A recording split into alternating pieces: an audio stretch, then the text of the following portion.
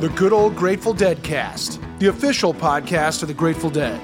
I'm Rich Mahan with Jesse Jarnow, exploring the music and legacy of the Grateful Dead for the committed and the curious. Ladies and gentlemen, fellow Deadheads, welcome to Season 7 of the Good Old Grateful Dead Cast. I'm your co-host, Rich Mahan. Thank you very much for tuning in. This episode is the second in a two-part series on Ron Pigpen McKernan as we commemorate the life of the original Grateful Dead frontman on the 50th anniversary of his passing. Head on over to dead.net/deadcast and check out all of our past episodes, including complete seasons 1 through 6, and you can link from there to your favorite podcasting platform so you can listen how you like to listen. Please help this podcast, subscribe, hit that like button, and if the spirit moves you, leave us a review. Thank you very much. Very kind of you. Have you checked out the transcripts we now have available for many of your favorite Deadcast episodes? Well, head over to dead.net/deadcast-index and click the transcript link on the episode you want to explore, including the recently uploaded Season 6 transcripts. Timing is everything, and as we salute Pigpen in this episode, it's only appropriate there be some music to come along with us on this trip. Announcing History of the Grateful Dead, Volume 1, Bear's Choice 50th Anniversary Remaster. This is the original album, newly remastered by Grammy Award-winning engineer David Glasser, using plangent processes from the original analog 2-track tapes, recorded live by Owsley Bear Stanley at the famed Fillmore East on February 13th and 14th, 1970. There's two versions, a black 180-gram vinyl edition and a limited edition custom vinyl version available exclusively at dead.net. You can pre-order any and all of the Bear's Choice 50th Anniversary Remaster releases and merch over at dead.net. Thanks to everyone who's left their stories over at stories.dead.net. We're now asking you to share your stories of serendipity, miracles, and the most unbelievable, craziest stories ever told. Share those stories over at stories.dead.net, and you just may hear yourself on the Deadcast. Today's episode continues our deep dive into the life of Ron Pigpen McKernan. Thanks in great part to the generosity of the McKernan family and Jim Sullivan, who has taken great care to preserve Pigpen's archive and many priceless McKernan family keepsakes. Welcome back to the Good Old Grateful Deadcast. Here's Jesse Jarnow. I went to my door and my door was locked. I went to my window and my window was blocked. I jumped right back, I shook my head. Great big rounder in my folding bed. I shot through the window, broke the glass. I never seen a little run around so fast. He's on the road again. Georgia born, natural born, he been on the road again. He's on the road again. Georgia born, natural born, he been on the road again. That was Mother McCree's Uptown Jug Champions performing at the top of the Tangent in Palo Alto, California in the summer of 1964, doing She's on the Road Again, originally recorded by the Memphis Jug Band. Ron Pigpen McKernan is playing harmonica and singing backup there, Jerry Garcia on lead vocal. Sometime later in 1964, or maybe early in 1965, it was Pigpen who suggested that the members of the Jug Band grab some electric instruments off the wall at Dana Morgan Music and try playing some rock and roll. Well, you'll think of your house in a Stetson hat. I wants to know where your husband's at. Said, I don't know, he's on the way to the pen. And come on, mama, get on the road again. She's on the road again. Surely born, natural born, he's been on the road again. She's on the road again. Surely born. And that was an early Grateful Dead version of She's on the Road Again, probably from May of 1966. That's the band we'll be talking about today. The Palo Alto folk and blues freaks who transformed into psychedelic rock heroes. Before we get going, we wanted to shout out Blair Jackson and Reagan McMahon's tremendous Pigpen oral history from the final issue of The Golden Road in 1993. It was an enormous help as a jumping-off point for researching Pigpen's life. We've posted a link at dead.net/deadcast. In our last episode, we went pretty deep into the McKernan family archives. We'll be doing a little bit more of that today. One document there is a scrap of paper that seems to be a song list in Ron McKernan's handwriting. Please welcome back Sully, the guide and guardian of the Pigpen archives. Too much monkey business. Who do you love? I'm a man. Walking the dog. A lot of Chuck Berry, Follow the Sun. There's some Beatles in there, So, it had to be, right around that time. Right. Can't Buy Me Love. There was really no provenance, but it's obviously really early. I mean, you can tell it's all folded up. He just folded it up and stuck it in his pocket. And then when he got home, he probably just shoved it in a drawer. So where and when, lost to time, I don't know. We poked into it a little more in our Operator episode in 2020. As musicians around the local folk clubs, the former Jug Band was already at least a little popular. Even before they'd played their first show, the band had a built-in fan base from the social scene they'd found around folk music, which included some places to practice. This is from David Gantz's 1992 interview with Bob Matthews, Sue Swanson, and Connie Bonner. In the very early days prior to really playing anywhere, there was a lot of rehearsal, and they played at Sue's backyard a few times, and they played in my living room one time. I think when my parents weren't there. No, undoubtedly. I think that was a prerequisite. But the parents found out, and to this day, my mother still reminds me about the Ripple bottles in the garden. Was it Ripple, not Thunderbird? No, you're right. Yeah, it was Thunderbird. Come on. Absolutely. I remember the aluminum screw-on right. top and of course, he was so mean-looking that you could take him anywhere. Even, he was the same age we were, which was barely 18 at that point, probably more like 17. Well, very worldly. But we could run over to East Palo Alto to Baroni's liquor store and buy anything, man. And send him in with money, and he'd come out with whatever he asked for. Much more worldly than we were. Drink Green Death, Rainier, and Coke. Yeah. If we paid for Pig's Thunderbird, he'd go in and buy us, 2 or 3 big bottles of Green Death. Yeah. Looked at one way, there was a split occurring inside the Warlocks. We spoke a bunch with Eric Thompson in our last episode. He was part of Jerry Garcia's picking circle as part of the Black Mountain Boys and a late-period member of the Jug Band. May of 65, a whole bunch of us moved into this one house on Gilman Street in Palo Alto. And so Jerry was still with Sarah, but mostly he was hanging out. There was this house, and Nelson lived there, I lived there, Pigpen lived there, Rick Shub lived there. This is the house where the day we moved in, we all had our first acid trip. Pigpen did not take any LSD, nor he was not into any of the drugs. He was always a juicer. He was not interested in the other thing at all. It was less than a week later that the new band, the Warlocks, opened their weekly residency at Magoo's Pizza in Menlo Park. Even though pot and LSD would become major parts of the local music landscape, and that of the Warlocks most especially, Pigpen had found his new home, even if he didn't last too long on Gilman Street. Pigpen was part of that scene at that house on Gilman Street, even though he wasn't into the drugs part, he was into the scene part. Rick Shub lived there too, and you know about the map of the world. I most certainly do. Humbede's revised map of the world hangs on the wall next to my desk.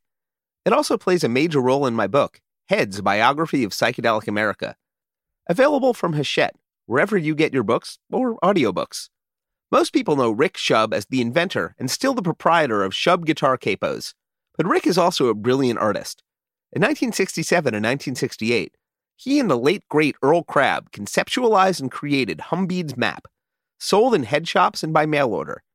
It looks a bit like Pangea, a smooshed-together continent that maps out the known territories of folk music and the emerging head scene, including the countries of San Francisco, Berkeley, Cambridge, New York City, and Los Angeles. The continent is surrounded by water. The ocean, just off the right downwards coast of Berkeley, is labeled the Wavy Waste.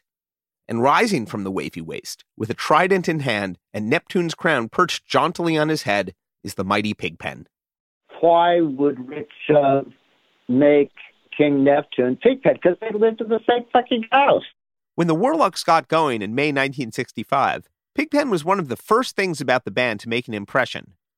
One early fan was Phil Lesh, who saw the Warlocks at Magoo's Pizza before he joined.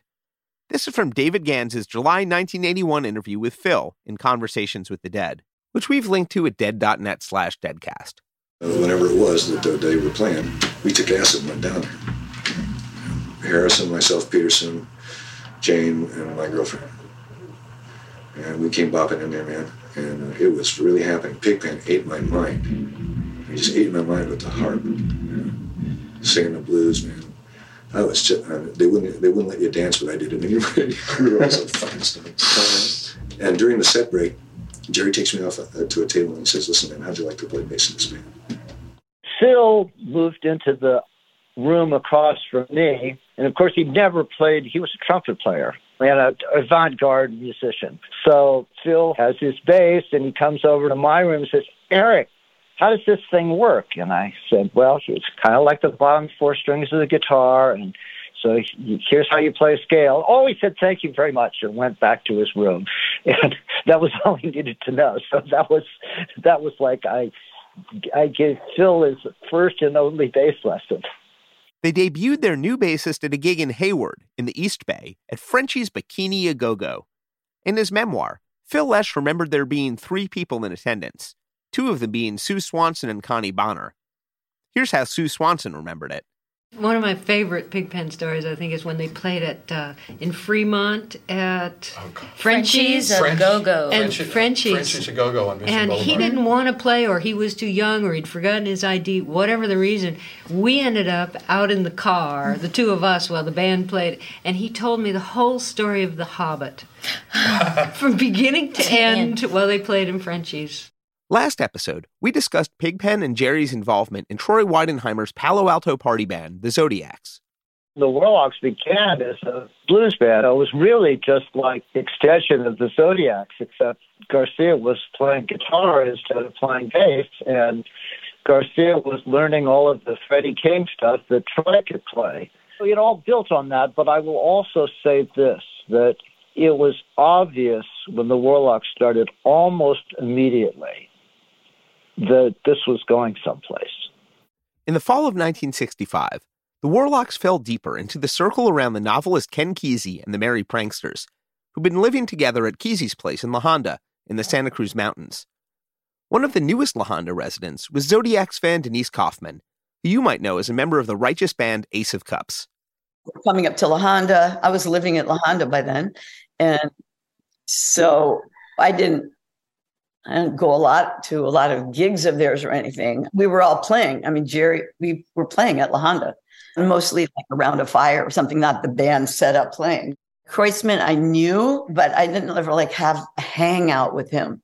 I did with Jerry a lot, with Pigpen a lot, and with Bobby some, and more as time went on, because all through the years, Bobby and I have been good friends.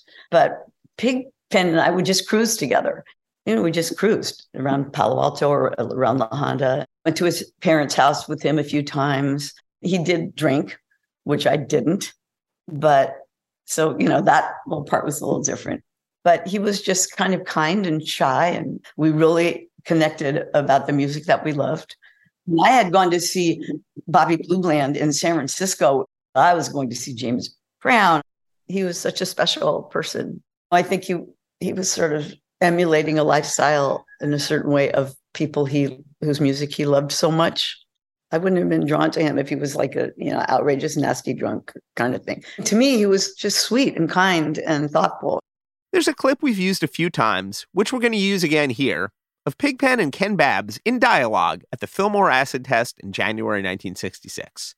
Coming through one of these. There ain't no power on the stage. Come on, just keep on. No electricity on the stage. Fix it. This is the captain speaking. We have reached our first emergency, and we haven't even got by the boundaries. Well, why don't you rectify it pretty damn quick? Let's everybody put their worries and frets to mind to produce some electricity for the stage. It's about time to get it ready. Yes, because there is wires all around here, plugged into electricity all around here. Now just reach down, everybody. Hey, man, stop your babbling and fix these microphones. We need some power. Power.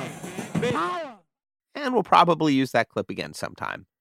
It's true, Pigpen wasn't an acid taker, but he certainly hung with the acid takers, right there alongside his bandmates and traveling with the Merry Pranksters.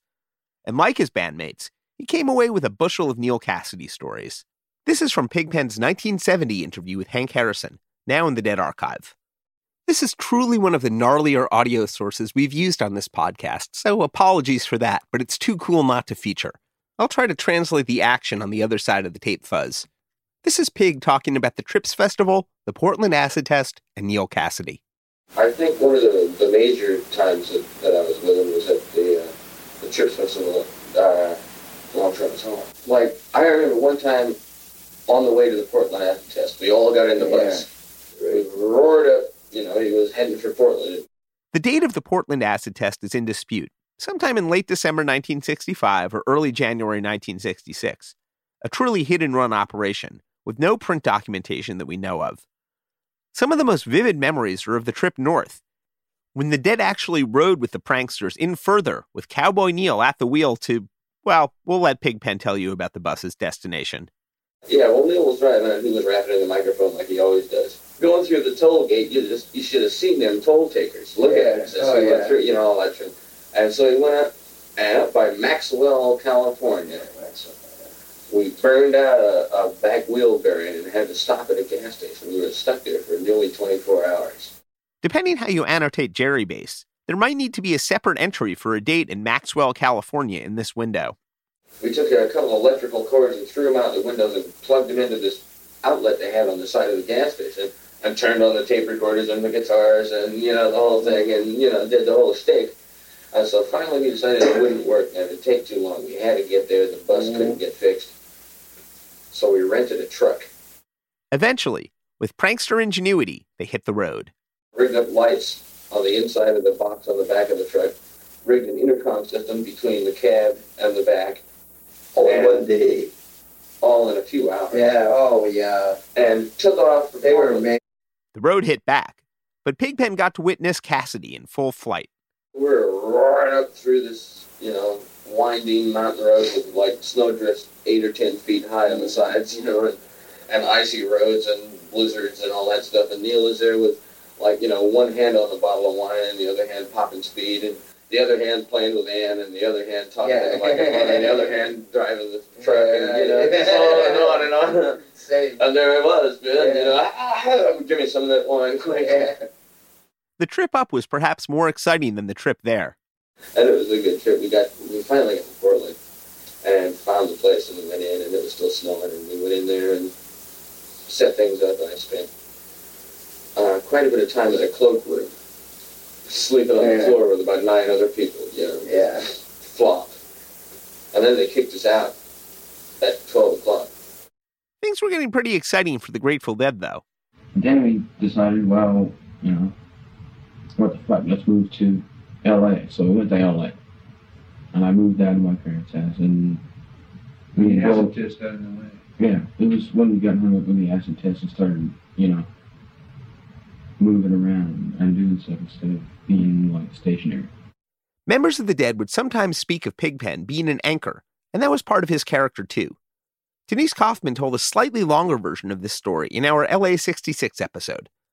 Summarizing briefly, it begins at the Esalen Institute in Big Sur and continues with Denise volunteering for a program in LA to study the psychic abilities of psychedelic users, staying with one of the professors running the project. I was staying in his apartment in Westwood, and I didn't really know LA very much. And he built this thing in his living room that looked like a coffin, and he was painting it. And it was a little, he was quite a bit older than I was. And I was like, I'm not so sure about this.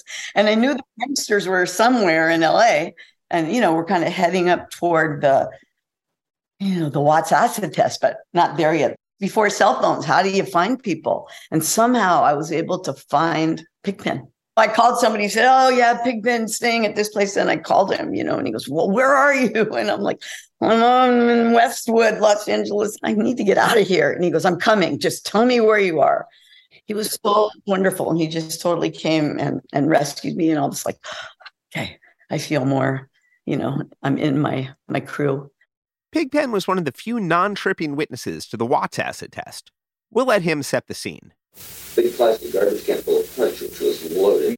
That big plastic garbage can would, in fact, be the non-proverbial electric Kool-Aid, the night the electric Kool-Aid got its name. We talked about this evening a good bit in our LA 66 episode, with perspectives from some of the other participants. But it's fascinating to get Pig's version, which puts the story into perspective with the recording.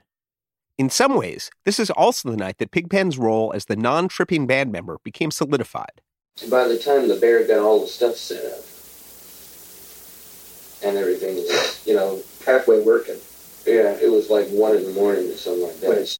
Before the band was fully set up, Pig was on the mic.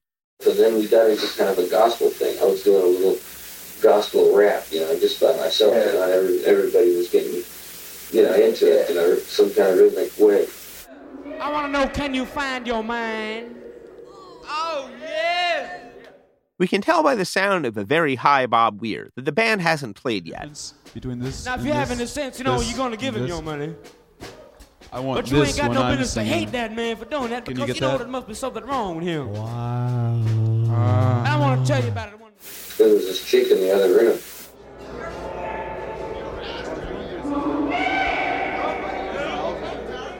And so she was freaking out. She was, who cares, and stuff like that. And somebody took a microphone into the other room, and it went through the tape loop. So everything she said echoed back on her. Who cares? Who cares? That was echoing all through the room. That was like the universal soul cry of the universe. That's we all wonder.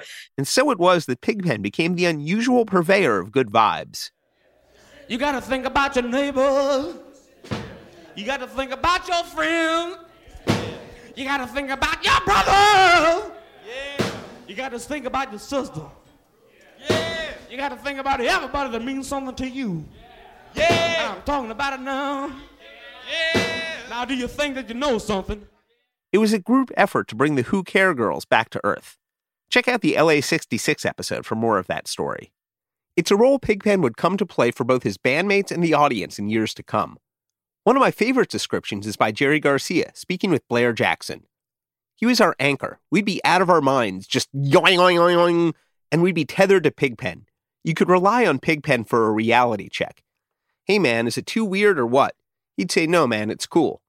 Everybody used him on that level. He was like gravity. Hell's Angels would be sitting around his room fucked up on acid and Pigpen would be taking care of them. It was so great.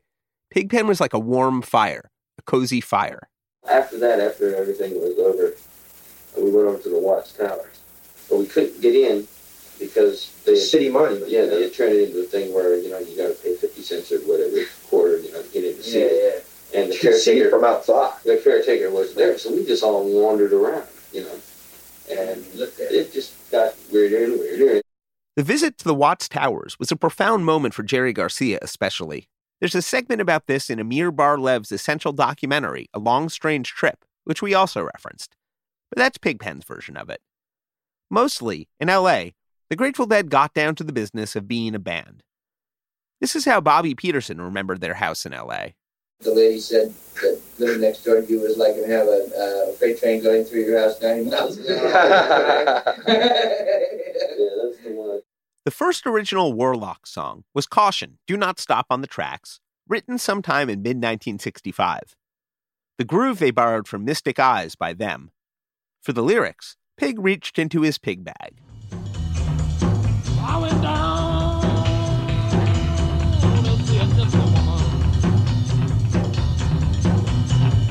Wanna find out?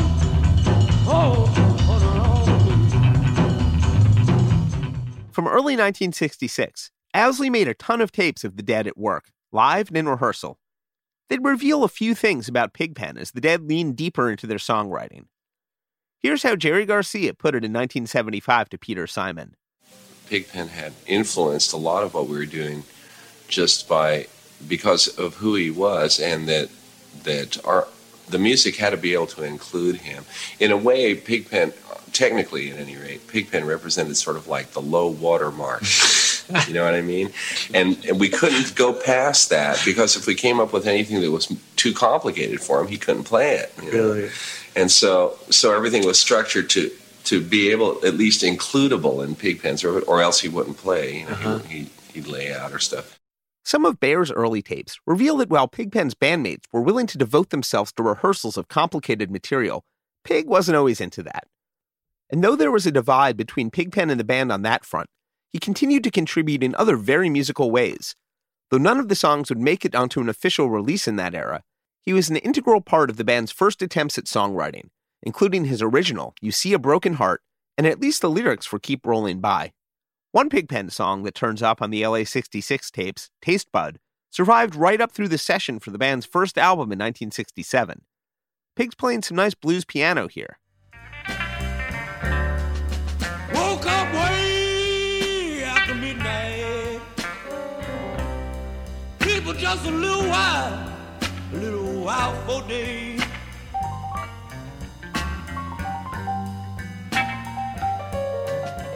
I couldn't find no satisfaction. Turn to my pillow where my baby lay. Though Pigpen would play upright piano occasionally with the Dead over the next few years, it was mostly a road not taken. Though there are very few pictures from the Warlocks era, it seems Pigpen played on a Farfisa duo organ in the earliest days, switching to a Vox Continental after the band's move to LA in 1966. The band and Pigpen settled into a relationship where he served as kind of a specialist. He sang Pigpen songs. During our LA 66 episode, we spoke with Don Douglas, who served on Owsley Stanley's sound squad during the LA period and went on to help with some acid making himself. Some people have described the early Dead as Pigpen and his backup band, and that's probably how I saw them. I mean, this is not to take anything away from the brilliance of Jerry Garcia and the others, but that's kind of how it came across in the beginning. This was a blues band led by Ron McKernan. Yeah. And besides being a total sweetheart under that crusty exterior, he was sure, I mean, for a white guy, damn, he was good, you know. I remember I was in a stranger turning. My sweet little angel, she's so far away. I was over 21 and he was under 21. I was just over 21. He was under 21. And Tim had a 1959 Hillman convertible. So we'd go out and I'd buy a bottle of Red Mountain, a gallon, a jug of Red Mountain wine. So in the passenger seat, Pigpen would have this between his legs to steady it, and I would drive.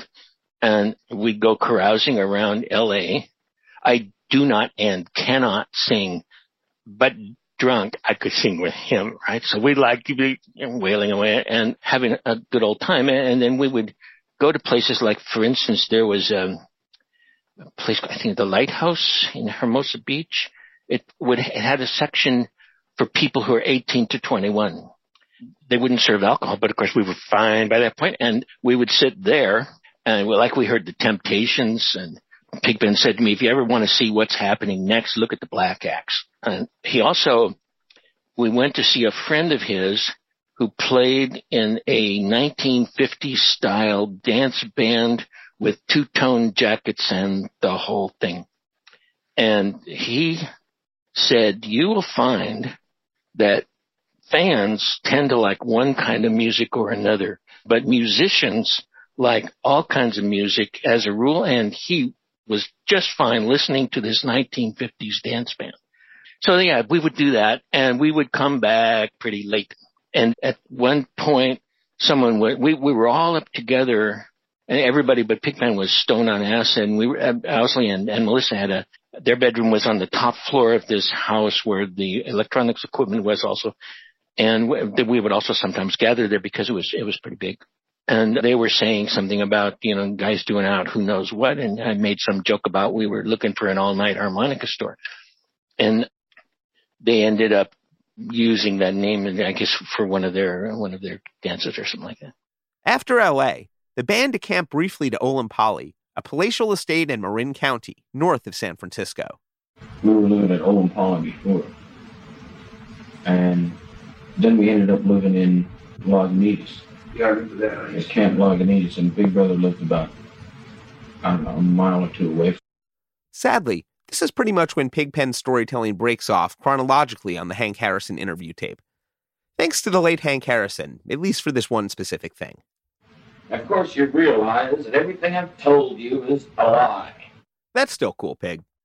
With Big Brother a mile or two away, Pigpen reconnected with and began an on-off fling and lifelong deep friendship with Janis Joplin. The Dead relocated to 710 Ashbury in San Francisco in the fall. Sue Swanson. I heard actually a wonderful story about Pigpen just this week, an Eileen story about Pigpen. 710 Ashbury Street. We'd all moved up there, and she went by to visit and got stuck there. What a terrible fate. Had to spend the night, right? Oh, we always hated it when that happened. And at late night, and she was asleep on the couch up in the upper living room, right? She hears this noise and looks up, and in the doorway is this great looming, hulking figure, and she goes, oh, God, it's Pigpen. She says, what's he going to do? And he walks over, covers her up with a blanket, and then walks away. That was Pigpen. Sweet man. Connie Bonner. I remember Sue and I washing his hair for him, which is something that he took great delight in, asking us to help him wash this great, long, thick black hair and bending him over the kitchen sink at 710 Ashbury and helping him wash. He loved it, and we just adored doing it for him. Later in 1966 as well, Pigpen met the person who became the love of his life, a black woman named Veronica Grant. Known most often just as V. V moved into 710 Ashbury within the year, becoming another one of the band's housemates. In the 60s way, they'd be partners for the rest of Pigpen's life. With the only TV in the house, their room at 710 just off the kitchen became its own hangout, with Pigpen acting as genial Southern comfort drinking host. Here's an anecdote from Eric Thompson. A buddy of mine was at the 17 Ashbury Street house, and Pigpen lived downstairs right by the kitchen. And so my friends and Owsley were hanging out in the kitchen, and, Owsley's kind of opening the refrigerator, and Pigpen comes out, hey, man, what are you putting in our food? Here's Jerry Garcia speaking with Ben Fong Torres in 1975. One of the things about the Grateful Dead was that we never had the glamour flash that the Airplane or the others that he got involved with, Moby Dick or whatever, or Moby Grape, pardon me, had. They were always sort of glamorous and sellable, and we never had that thing, that glossy image that could be dealt with on that level. They would see Pigpen and just forget it. But he was identifiable. He was their first frontman, and his face was emblazoned on the band's first T-shirts and posters before the band's first album even came out. In 1992, Connie Bonner's first Pigpen shirt was still in service. Why, he is immortalized here on this T-shirt. Here we go. He was the chosen one. You're wearing an original Pigpen T-shirt. Absolutely, and a deal at $2.50. What does the button say on there? Good old Grateful Dead. The Warner Brothers marketing department wasn't quite sure what to do with the Grateful Dead, and they certainly weren't sure what to do with Pigpen. In 1969, with the release of Oxomoxoa, they ran a Pigpen lookalike contest in Rolling Stone. A few weeks later, they followed up with another full-page ad that read, in part, "To be downright brutal about it, part one of our Pigpen lookalike contest that we laid on you a few weeks back is a bust. Not that there haven't been entries, there have been plenty. But so far, no one has, via black and white or color photograph, captured the panache, the bravado, the insouciance, the true and utter raunch of Mr. Penn. Just to have a mustache doesn't make it. Just to have long hair doesn't make it. Blondes don't make it. Photos with no name and address don't make it. And the pygmy from Venice, California who wrote that contests suck doesn't make it." There were no winners. We've posted links to the ad at dead.net/deadcast. Later that year, this is how the Warner Brothers marketing department tried pitching Mr. Penn. Hooray, hooray, hooray, step right up and hear the Grateful Dead roll over and play live. Groove to the electrifying guitar wizardry of Jerry Garcia. Grind along with Phil Lesh, the fastest bass player of them all. Gasp at the legendary Pigpen, who knows no shame. The Dead explored many musical paths in their early years, and Pigpen provided the bump and grind to go along with the jug band adaptations, cowboy tunes, and polyrhythmic psychedelic launching pads. A perusal of the surviving tapes from 1966 and 1967 reveal a half-dozen songs that disappeared from Pig's repertoire after their first year or so as a band, including Alan Toussaint's Pain in My Heart, Fats Domino's Sick and Tired, the Rolling Stones' Empty Heart, and others. But in those years, the band also introduced a number of Pigpen's signature numbers. Most of these were still in Pig's repertoire in 1971 and 1972, generally a good period to hit if you're looking to listen to some Pigpen. But here's a checklist of the core Pigpen with some recommended places to dive in. There was Slim Harpo's I'm a King Bee. Here it is from Ladies and Gentlemen, the Grateful Dead, April 28, 1971 at the Fillmore East. I'm a king bee, buzzing around your hive. Elmore James's It Hurts Me Too, which we dove into during the Lyceum episode of our Europe 72 season.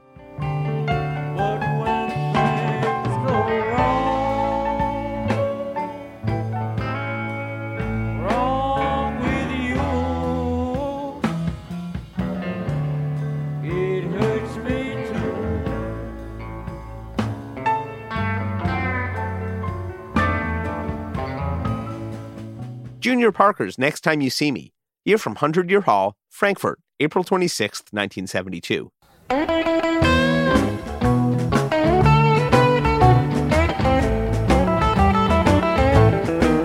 Next time you see me, things won't be the same. Next time you see me, things won't be the same. If it hurts you, my darling, you only got yourself to blame. Wilson Pickett's In the Midnight Hour. Here's the Rio Neato Dance Hall version from September 3, 1967, released on Fallout from the Phil Zone. This version's over half an hour. Gonna wait till the midnight hour. Just when my love gonna tumbling down.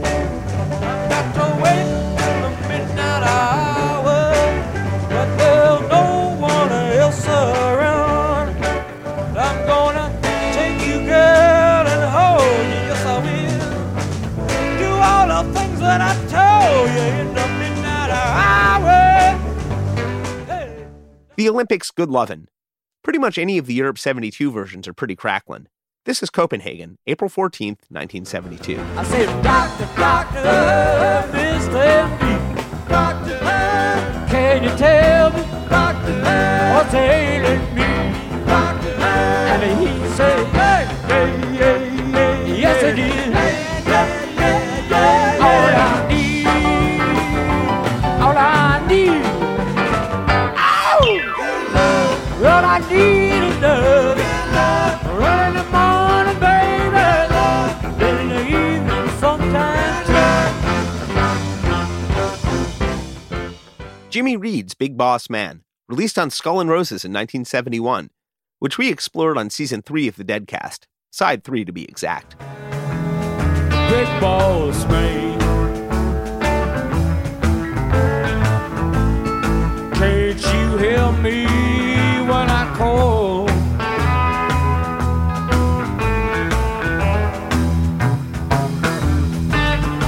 You ain't so big, you just tall, that's just about all. Of course, Bobby Blue Bland's Turn On Your Love Light from Live Dead. Without a warning, you broke my heart. Taking a baby, torn it apart, and you left me standing in the dark crying. Said your love for me was dying. So come on, baby, baby, please. I'm begging you, baby, and I'm on my knees. Turn on your light, let it shine on me. Turn on your love light, let it shine on me. Hey.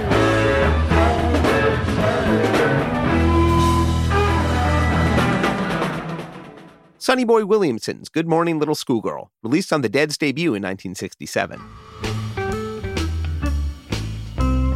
Good morning, little schoolgirl.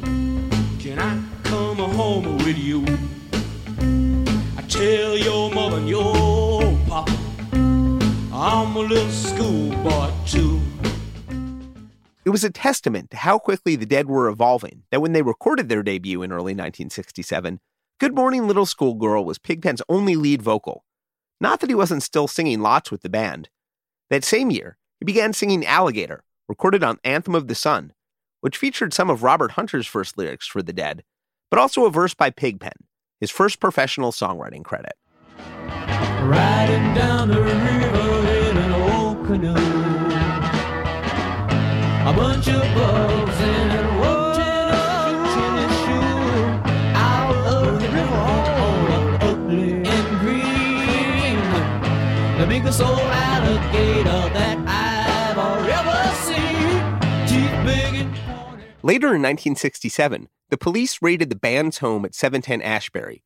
Pigpen and his girlfriend Veronica were among those arrested, despite being among the members of the household who weren't pot smokers. In fact, Pigpen's non-use of pot and acid was pretty well known. Columnist Herb Caen, who invented the term beatnik and helped popularize the term hippie, for better or worse, pointed this out.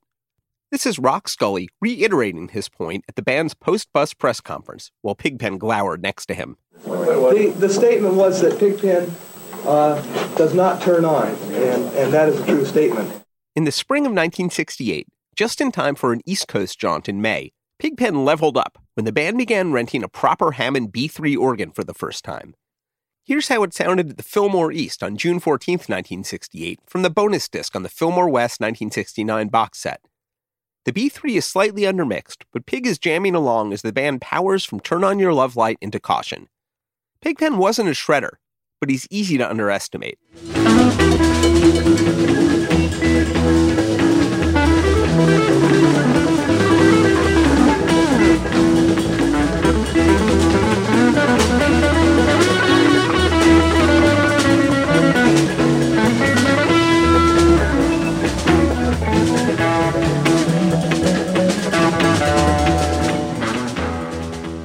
An oft-disputed point in Grateful Dead scholarship is the moment in late 1968 when Pigpen and Bob Weir were nearly kicked out of the band.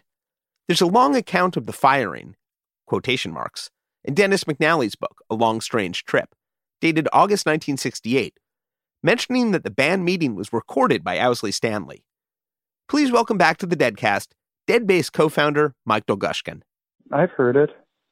No one really comes out and fires them. The general idea seemed to be that Bobby and Pig weren't going to play the live gigs anymore, but they were still going to appear on the recordings. Pigpen mentioned that he had a new song written, and Phil said, "That's great, we'll record it." Pigpen had also quit drinking, apparently. Not long after, there were a number of shows by groups sometimes known as Jerry Garcia and Friends, sometimes as Mickey and the Heartbeats, starting in October 1968. Pigpen wasn't involved. There are also a pair of Grateful Dead recordings from the Avalon Ballroom, October 12th and 13th, that don't feature Pigpen at all. This has often been cited as material evidence of Pigpen's firing. Mike Dolgushkin points us to a brief eyewitness account on the Internet Archive. Someone who went to one of those shows said that Garcia announced, "Pigpen's not here.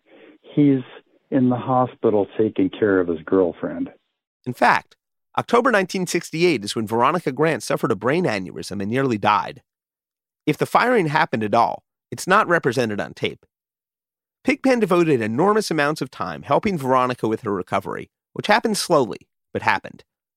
When the Dead went to Europe in 1972, V missed the tour because she was home in nursing school. At dead.net/deadcast, we've posted a link to Light into Ash's deep look at this period on the Dead Essays blog, with a few pieces that clarify the chronology that have emerged in recent years. Around the time of the alleged firing, Phil Lesch's old music school buddy, Tom Constantin, completed his Air Force duty and enlisted with the Grateful Dead. A very aleatoric Deadcast welcome to TC. There was a point when even Pigpen's continuing with the band was in question. I came into the mix just when that was going on. And maybe I provided enough of a diversion that it turned down the amplification of those problems. But they weren't a problem anymore. TC took over B3 duties most of the time for the next year and change, which is a whole other story we'll tell another day. But even during this window, Pig would return to the organ occasionally.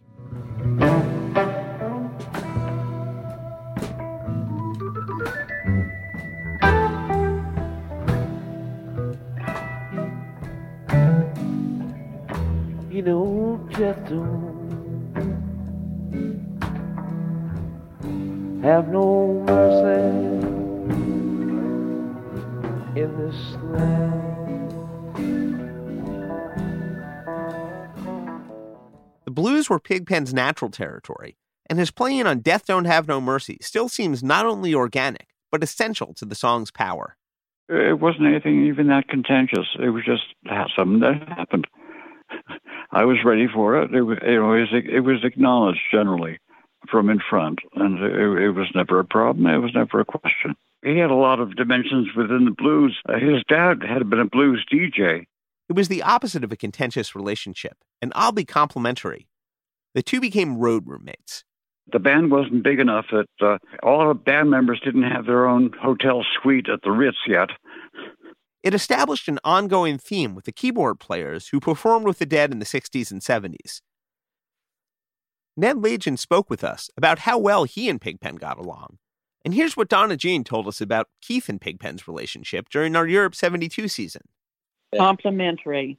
And Keith loved it. He loved Pigpen, too. We were just big Pigpen fans, still are. Apparently, it was just impossible not to love the guy. He was very different than the image of the biker pirate. Very gentle, very intellectual, very thoughtful. There were a couple of times I got dosed during the gig, and there was no better person to hang out with. He brought a pegboard chess set, and we played chess. I usually beat him. Not that I'm very good either. I brought some baseball cards, and we flipped cards for fun. All sorts of fun stuff like that. This is from Phil McKernan's notes on his son, as read by Sully. He liked to play games, board games, word games.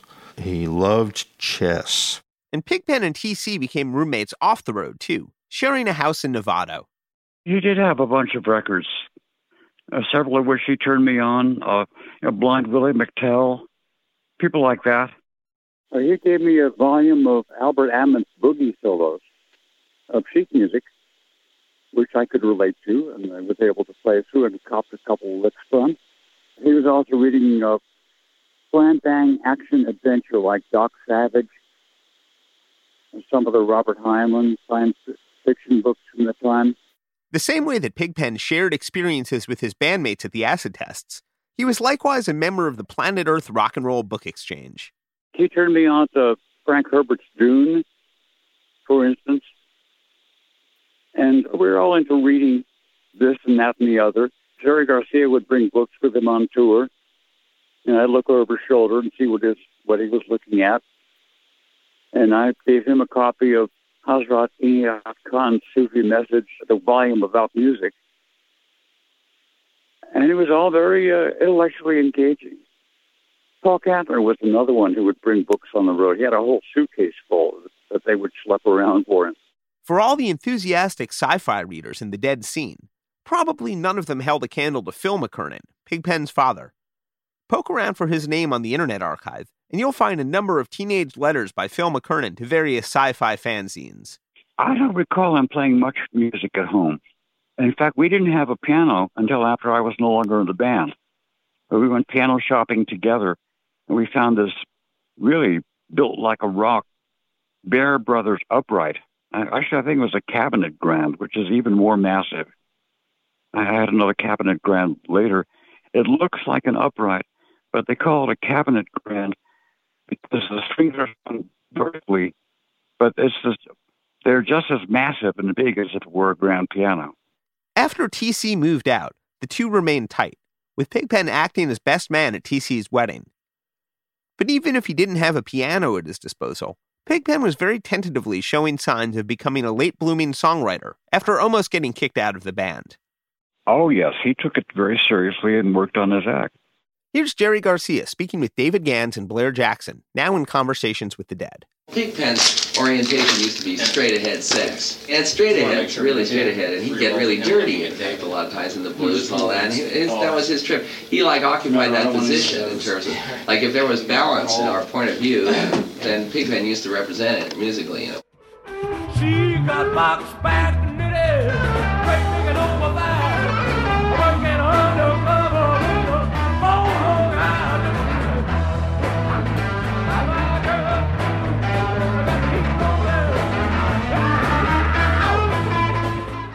And Pigpen certainly could get woolly. Some pigs do get woolly, by which we mean that some of what Pigpen sang might be considered a little more problematic in the 21st century. Good morning, little schoolgirl. Can I come home with you? I tell your mother and your papa I'm a little schoolboy too. A few years ago at the Grateful Dead Scholars Caucus in Albuquerque, Kay Alexander presented a paper titled, "Let Us Now Reconsider Pigpen," examining Pigpen from a feminist point of view, and a closer look brought some surprises. Welcome to the Deadcast, Kay. The persona that he projects on stage is not angry or narcissistic or vengeful or controlling. The women he sings about are strong, independent, passionate women in their own right. He's not saying to any of them, "Oh, honey, I want to marry you so you can cook my meals." He's saying, "I don't know where she's gone. I don't care where she's been, as long as she's been doing it right." He is handing them a type of equity that was atypical for male points of view during the era when he was on stage. I don't know where she's going. I don't care where she's been, long as she's been doing it right.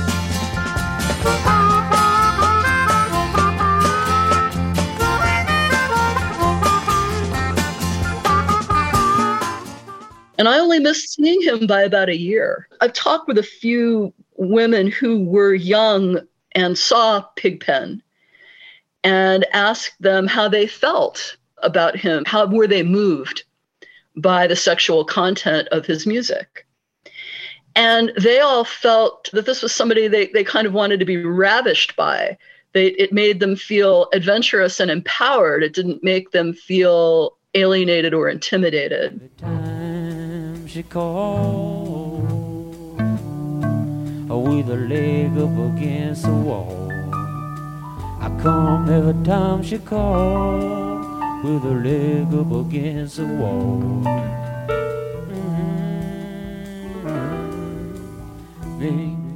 Her leg up against the wall, that's pretty explicit. But what's the first half of that couplet? I come every time she call. I mean, this is mutual passion. This is not someone being manipulated. This is not someone being coerced. And I think that's a really, really important thing to remember about Pigpen. As the frontman of a 60s rock band, Pigpen was never, nor will ever be, a poster child for first, second, or third wave feminism. But when Pigpen did crowd work, it wasn't to pick up groupies. It was to match couples.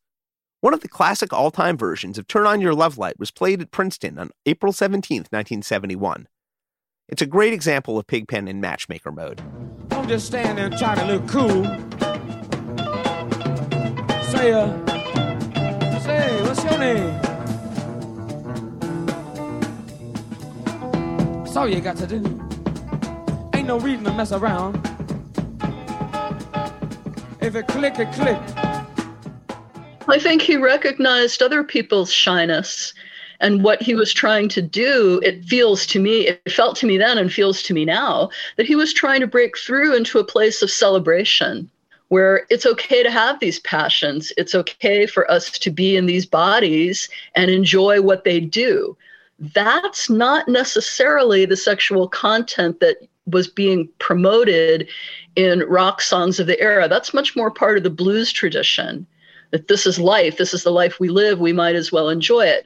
An adorable running thread in Pig's raps, despite their general raunchiness, is when he extolled the virtues of his special lady friend, which he does at Princeton. Now you just found somebody, didn't you? Now you two just found somebody, that's cool. I ain't got to find nobody because I got my old lady. And she makes me feel nice. I wonder the reason she makes me feel so nice. I wonder the reason she makes me feel so good. I'm not going to tell you everything, and I'll tell you just a little bit. I'm not going to tell you everything, but I'll tell you just a little bit. That show also contains one of the all-time great bits of Pigpen storytelling. Here's how Bob Weir remembered it on WMMR in 1976.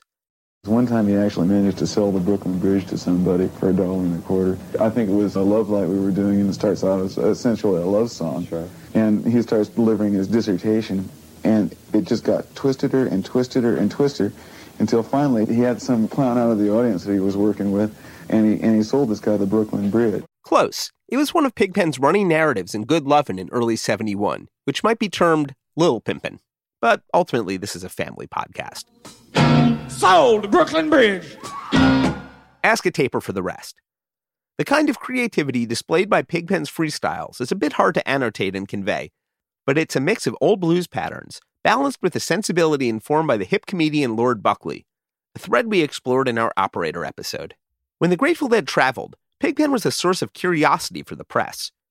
During their first visit to the UK in 1970, the BBC interviewed Pig backstage at the Hollywood Festival. As the camera crew enters the backstage trailer, they walk by Ozzy Osbourne outside, also on the bill. So imagine Ozzy 10 feet away when this is happening.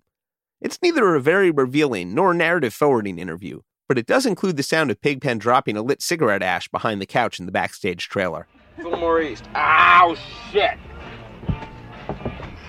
Damnation! Boulder Dash. The whole fucking place is on fire right there. And even before the success of the Dead's complementary 1970 albums, Working Man's Dead and American Beauty, there seemed to be some commercial interest in a Pigpen solo project. It's probably not what you'd expect. When I was a little boy, not so high, I used to make all them little girls cry. But it was love they were crying for. I made them little girls cry for more. I'm a loving man. That's a tiny bit of I'm a Lovin' Man from what Dead scholars have determined to be a mid-1969 demo session from Mercury Records, featuring Pigpen, with Jerry Garcia on pedal steel and Bob Weir on rhythm guitar, alongside some session musicians. We've pointed to Corey Arnold and Light into Ash's magnificent research at dead.net/deadcast. Pigpen's country project didn't quite take, but perhaps it did help focus his songwriting. Hey, Pigpen, let's do Operator. Where's that capo? Where's that capo? Are we rolling? Okay, let's start.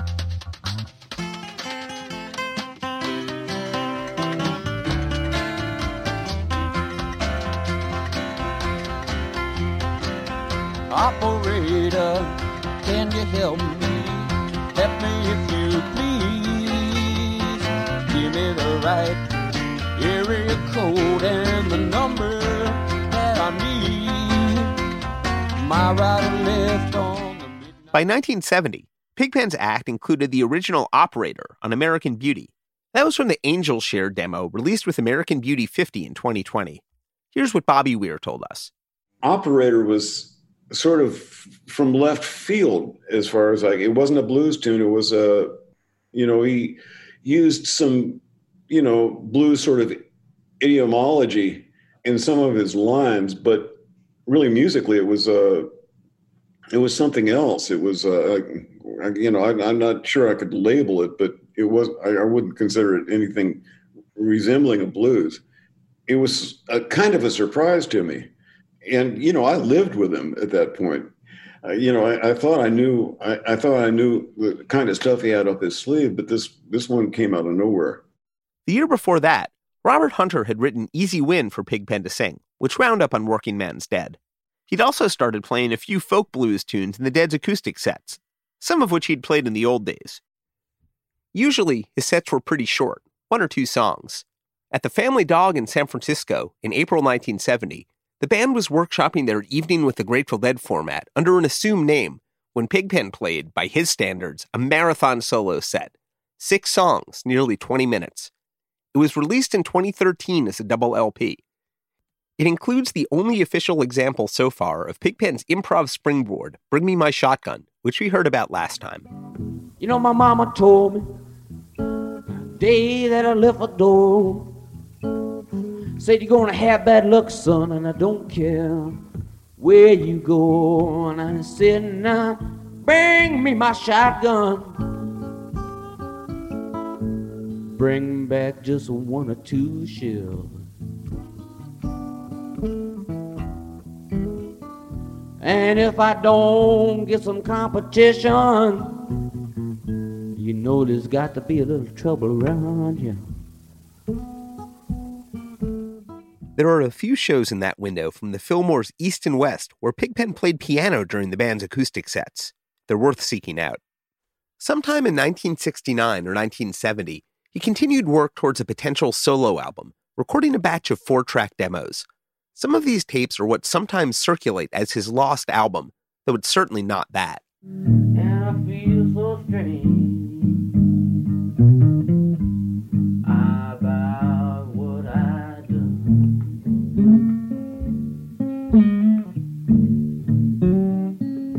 Yeah, you know, I feel like I'm freezing in the heat of the sun.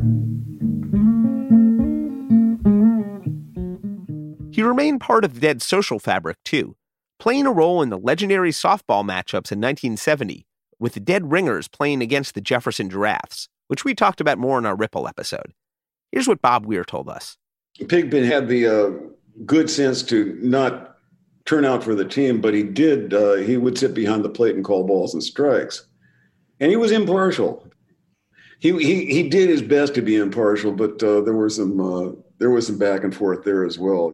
There are more hints of a potential solo album in this period, referenced in internal Grateful Dead business documents. In one planning document for 1971, for example, John McEntire listed it alongside various projects in progress by Jerry Garcia, Mickey Hart, and others. And in the summer of 1971, Pigpen introduced 2 more originals, Mr. Charlie and Empty Pages.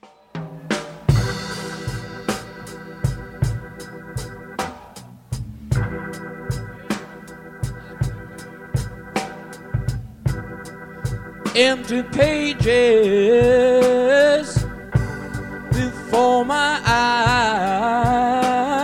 eyes, do not deny or criticize. That was the sad, sweet Empty Pages, performed in Chicago on August 24th, 1971, now Dick's Picks 35. In the late summer, there's even evidence that Pigpen played a solo show in San Francisco, possibly including the accompaniment of Merle Saunders, continuing the theme of Pigpen being friends with Dead-affiliated keyboardists. We've linked to Corey Arnold's great research at dead.net/deadcast. Where can I go? My paths are broken. Seems like your love is just a token. So you can stay with me. Whoa, stay with me. It was only weeks after that show that Pigpen entered the hospital for the first time. He was suffering from both a perforated ulcer and hepatitis. Here's Jerry Garcia speaking with Peter Simon in 1975. There was a week or so where everybody gave blood for him and everything like that, and he was in real bad shape, and that was when it looked like he was going to die. Actually, the thing of him getting that ill straightened him out way more than any talk from us, and he was, in fact, really working at getting himself together. There's no question Pigpen was a serious alcoholic who needed to stop drinking, but it seemed to exacerbate a number of other underlying and undiagnosed health issues, which his family believes seriously contributed to his physical decline, likely including Crohn's disease. And without discounting anything about his mental health, it rarely seemed to manifest too drastically before that. Here's how Bob Weir described Pigpen on WMMR in 1976. He drank himself to death. He liked to drink. I don't think he was so much into escape as just into drinking.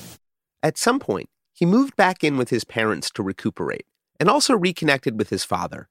Though Phil was proud of his son's music career, he hadn't been terribly supportive about the whole dropping out of high school thing. Pigpen stayed off the road in the fall of 1971, returning in the winter looking gaunt, but sounding pretty great. He even had a new holiday song to add to the band's repertoire. Out of all the reindeer, you know you're the mastermind. Run, run. was Run, Rudolph, Run at the Fox Theater in St. Louis, December 10th, 1971, released on the Listen to the River box set, which we covered extensively on Season 4 of the Deadcast. It was the weekend the Dead crashed a bar mitzvah. Included in Pigpen's papers is the brown spiral notebook that you may have noticed on Pigpen's B3 in videos and photos of the Europe 72 tour. A few pages into it are the rooming assignments dated St. Louis Hilton, December 8th. In case you need anybody, Sam Cutler's in room 608, Garcia's in 606, Hunter in 607, Weir's in 611, Lesh is in 612, Kreutzmann's in 614, Keith's in 620, and Ramrod's in 601. Parrish is in 617. It also allows us to date this notebook as starting during Pigpen's return to the road in December 71. Can you make a move? Tell me to take the freeway down.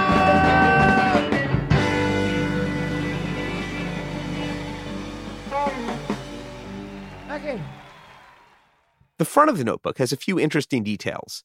Osley Stanley, Box 2000, Lompoc, California, FPC, whatever that stands for. That'd be the Federal Penal Camp. On the opposite side from the room assignments are Pigpen's chord sheets for a trio of the band's newer songs, introduced that summer: Birdsong, Sugaree, and Brown-Eyed Women. I know we've painted a fairly wholesome picture of Pig in these past 2 episodes, but he is Pigpen.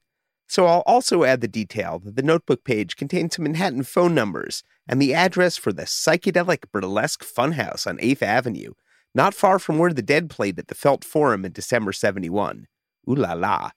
You could look it up on the World Wide Web. The surrounding pages contain chords for many of the songs on Bob Weir's Ace, including Walk in the Sunshine, a song Pigpen never played on stage. It contains lyrics from Mr. Charlie and Chinatown Shuffle, cleaned up neatly, probably not first drafts. There are words for the Dead song now known officially as The Stranger, Two Souls in Communion.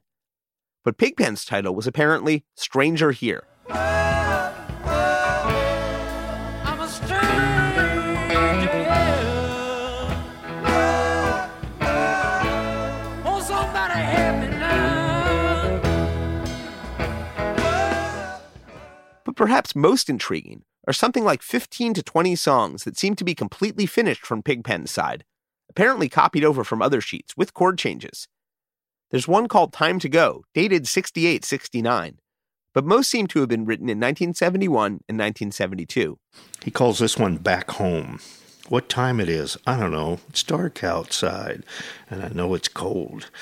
It doesn't matter what it's like out there, 'cause I'm with you, and it's warm in here. Don't speak of time, release your mind. You slip so easy to these arms of mine. Here's part of another. I can sell a glass of water to a drowning man. I can sell pen and paper to a man ain't got no hands.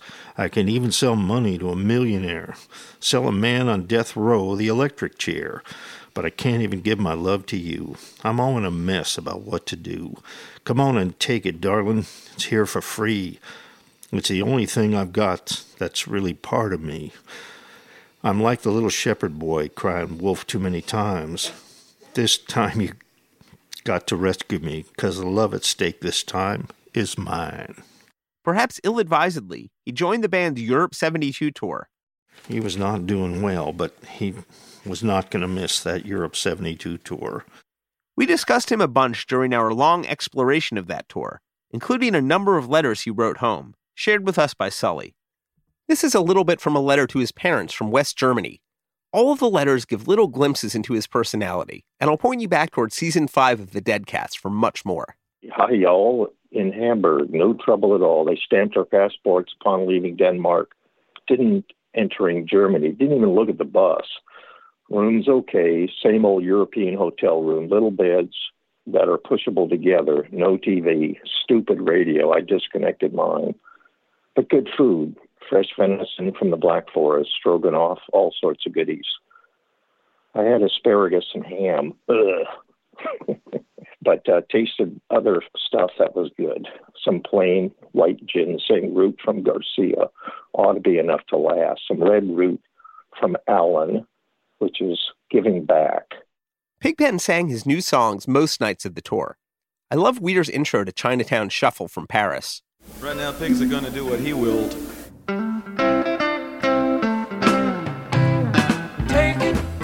can have it. What I got, baby, I can't hold. And if you find a secret, tell me how to build a mold. Donna Jean Godchaux hung out with Pigpen a lot during the Europe 72 tour, the only time the two were in the band together. I never did get to be in the band with Pigpen when he was the Pigpen, you know, the full version of himself. And so what I got to experience was the latter version, which he was so sick, but he was just such a presence and such a sweet man and just an amazing soul. And to this day, Pigpen, I'm a huge Pigpen fan, just huge. And I just think he was amazing.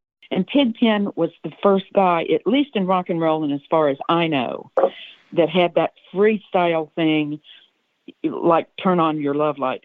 He was one of the innovators of that, really, way before his time. Turn around and you walk away. Just get love another day. Turn around and let me know. Told me you'd never be held back no more. What I need right now. What I need right now. That was Pigpen's final version of Turn On Your Love Light, May 24th, 1972, at the Strand Lyceum in London. When you're doing something that is part of your life, that is who you are, and you get on that stage and it comes to the forefront forcibly, it just comes out. And I watched Pigpen do that because he was really sick. But his vocals and his ad-libs and his freestyling on that Europe tour were just spot on. Just spot on. He was amazing. Though he was obviously not lacking for creativity, the European tour made things worse for Pigpen, contracting another case of hepatitis. What's clear from Pigpen's notebook is that he kept working on songs after his last stage appearance with the Dead in June 1972, with compositions dated right up through February 1973.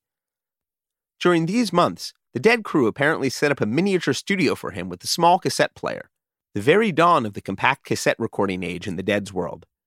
They fully expected him to recover, though there's a sad story of Pigpen visiting the band's rehearsal space not long before he died, and the band being too busy to come out and see him. Jerry Garcia, talking to Peter Simon in 1975. He hadn't been drinking for a year and a half at all, zero. And, but, his body was just gone. It was just shot. It was beyond the point where it can repair itself, and that was the thing. Finally, they did it. It wasn't as though he was on some kind of final bender and then killed himself. He was actually on the road to, a new persona, a new self. He'd been living with his girlfriend, Veronica. As he got sicker, they heartbreakingly broke up. TC. Pigpen kicked her out of his house. Yeah, the final descent. Well, I had seen him the week before. But Paul Boucher, who was a DJ I knew at KTIM, called me up with the news. He woke me up like at 8 in the morning. And my first response was, well, I was going to see him later this week. I'll have to ask him what it was like. I was sort of half awake, and I didn't put two and two together yet. We were prepared emotionally for it a full year and a half before, because that was when he first went into serious illness. And then he recovered and slowly got himself back together and was back in the band, and we were working and everything. And then he just snuck away. Which is really it was typical of him. It was typical of the kind of person he was. Despite Garcia's words, they probably weren't really emotionally prepared for it. With the instigation of Robert Hunter, Bob Weir hosted what Weir described as an informal wake/riot. It was pouring rain, and dozens crammed into the house, with many more covering the hillside out back.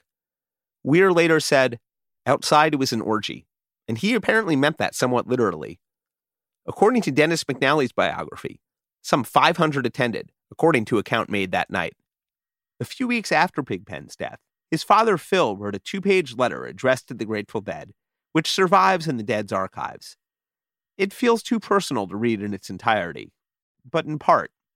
The real purpose of this note is to express my most profound thanks for that which you all gave Ron that is beyond price and of far greater value than I ever gave him when he was with us in his younger days. You gave him, or perhaps he found with you, something which many of us never find, a purpose and meaning for life. It's a message from a grieving father, perhaps putting undue blame on himself, in part a fan letter, and mostly a message of love. Yeah, all of a sudden it's not the same group. Right. You know, it's a different group. We don't have that anymore. What we have is a more group-like identity, probably. Mm-hmm. And, you know, it's definitely different. It's hard to say. It's not a question of better or worse. It's just different. It's impossible to measure what Pigpen's death did to the Grateful Dead, except to observe the absence of his musical presence. There was a rowdy drunken wake at Weir's new place in Mill Valley. The week after that, the Dead were back on the road. And I remember Joe Gasswort telling me he was at this show. Joe Gasswort has worked with the Dead for, 35 years or more. And he was at that Nassau show, and he just said there wasn't a dry eye in the house. Like every single person in there knew what that He's Gone was for, because the word was obviously out, the Pigpen had passed. And even the band, the sadness coming off the band. And I think it was a nice touching tribute of the Dead to do that as the second song of the show. You know, we know He's Gone isn't necessarily about the loss of, it's not at all about the loss of Pigpen, but it was a very nice moment. And I've heard that version so many times, and you can hear it's extra poignant. It's extra meaningful. Written about the swindling manager Lenny Hart, the song's meaning changed in a flash. A goodbye to Pigpen, and eventually, a goodbye to anybody who might need saying goodbye to.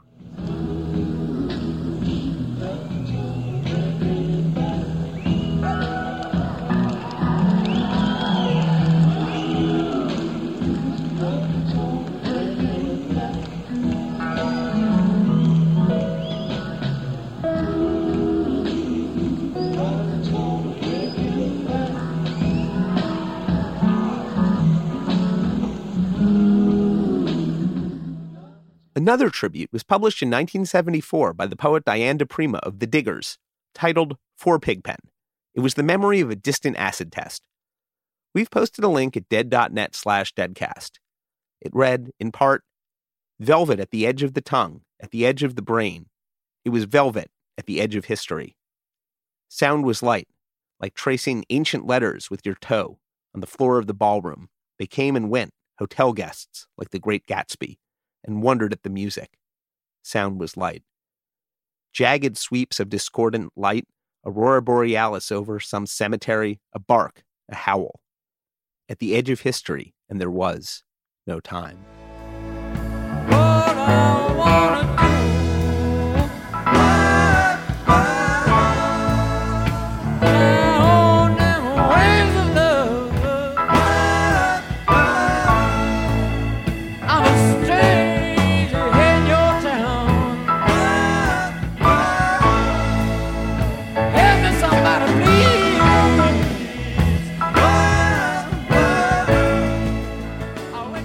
One of Pigpen's closest friends in the Dead scene was sound engineer and LSD chemist Owsley Stanley.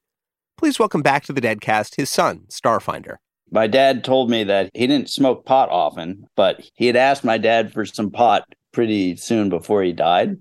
And when they went over to his place after he passed, Bear said he found a half-smoked joint from the pot that he'd given him. And he picked it up, and he said he lit it up and took a toke, and it floored him. He said it was one of the most intensely psychedelic experiences that he'd had. And, you know, he grew that pot. He knew that pot. That was not what that pot usually did to him. In the summer of 1973, the Grateful Dead issued an LP titled The History of the Grateful Dead, Volume 1, Bear's Choice, which was framed in part as a tribute to Pigpen, featuring a handful of performances from the Fillmore East in February 1970. We'll be discussing it at length another time. But one person who was definitely not ready to say goodbye was Pigpen's father, Phil McKernan. In the mid-70s, he began to assemble and annotate all the Pigpen recordings he was able to find, compiling his findings into a notebook and curating the best takes. Ron's dad was documenting just the boxes of music that, were found in his, home in Corte Madera. Phil was documenting his sons, all the different recordings that he had accumulated. And he had the gear to do it. I mean, the stuff in his back room there, the few times I ever entered that realm, I'll tell you, man, that guy had the stuff. The reel-to-reels and cassettes weren't even really happening much in the early days, of course. The Notebook is the work of a serious music fan and sessionographer, but also a grieving father. It's a clearly emotional and meaningful project containing Phil's handwritten transcriptions of his son's vocal extemporizations, multiple projected track lists, and attempt-to-date recordings, and some important clues for pigographers wondering about what might have been. And he just, page after page of stuff. Obviously, I only have a fraction of it. I really don't. I mean, a lot of the stuff, I have no idea where it ended up.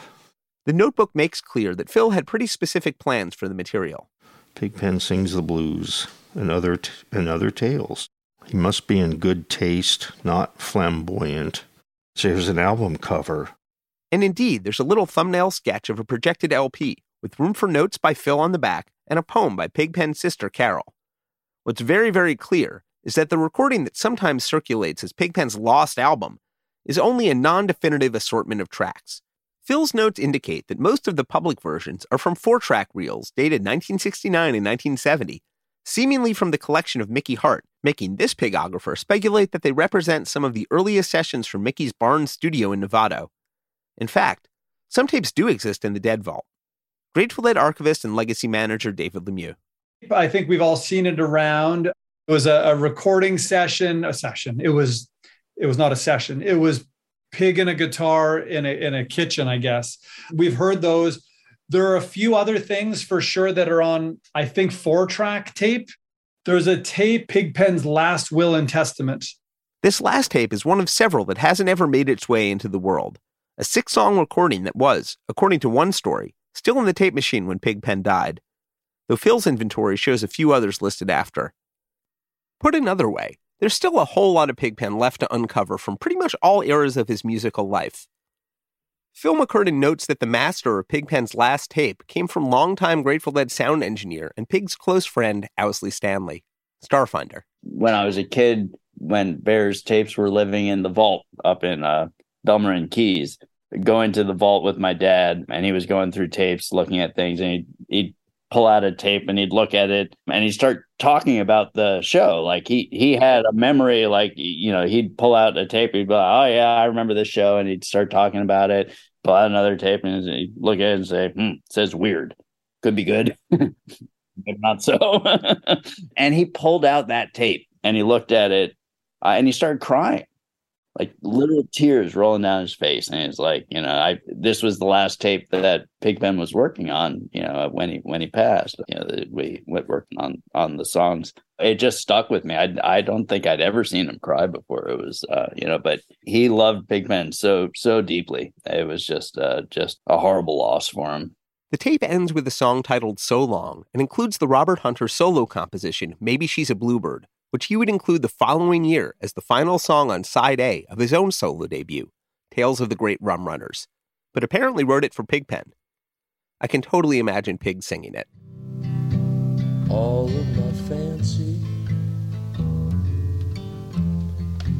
all of my dreams come true, just to be here with you for the last dream. Hey, all of my life starts to make sense now. I think I see what it means. Given its place, it's hard not to hear a resonance with the lyrics to Birdsong, Robert Hunter's elegy for Janis Joplin. Hey, maybe you're a bluebird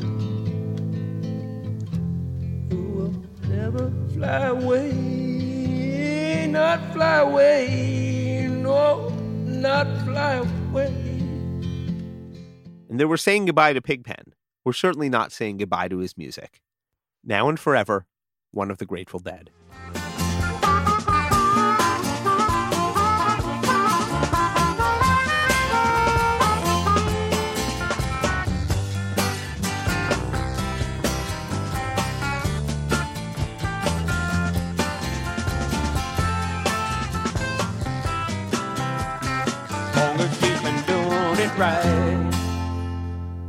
We'd like to thank our guests in this episode, Jim Sullivan, Tom Constantin, Denise Kaufman, Eric Thompson, Starfinder Stanley, David Lemieux, Kay Alexander, and Mike Dolgushkin. Extra special thanks to friend of the Deadcast, David Gans, for contributing audio from his interview archive. Thanks very much for tuning in. Don't forget to like and subscribe, and keep your tour stories coming by recording yours over at stories.dead.net. Executive producers for the Good Old Grateful Deadcast, Mark Pincus and Doran Tyson. Produced for Rhino Entertainment by Rich Mahan Productions and Jesse Jarno. Special thanks to David Lemieux. All rights reserved.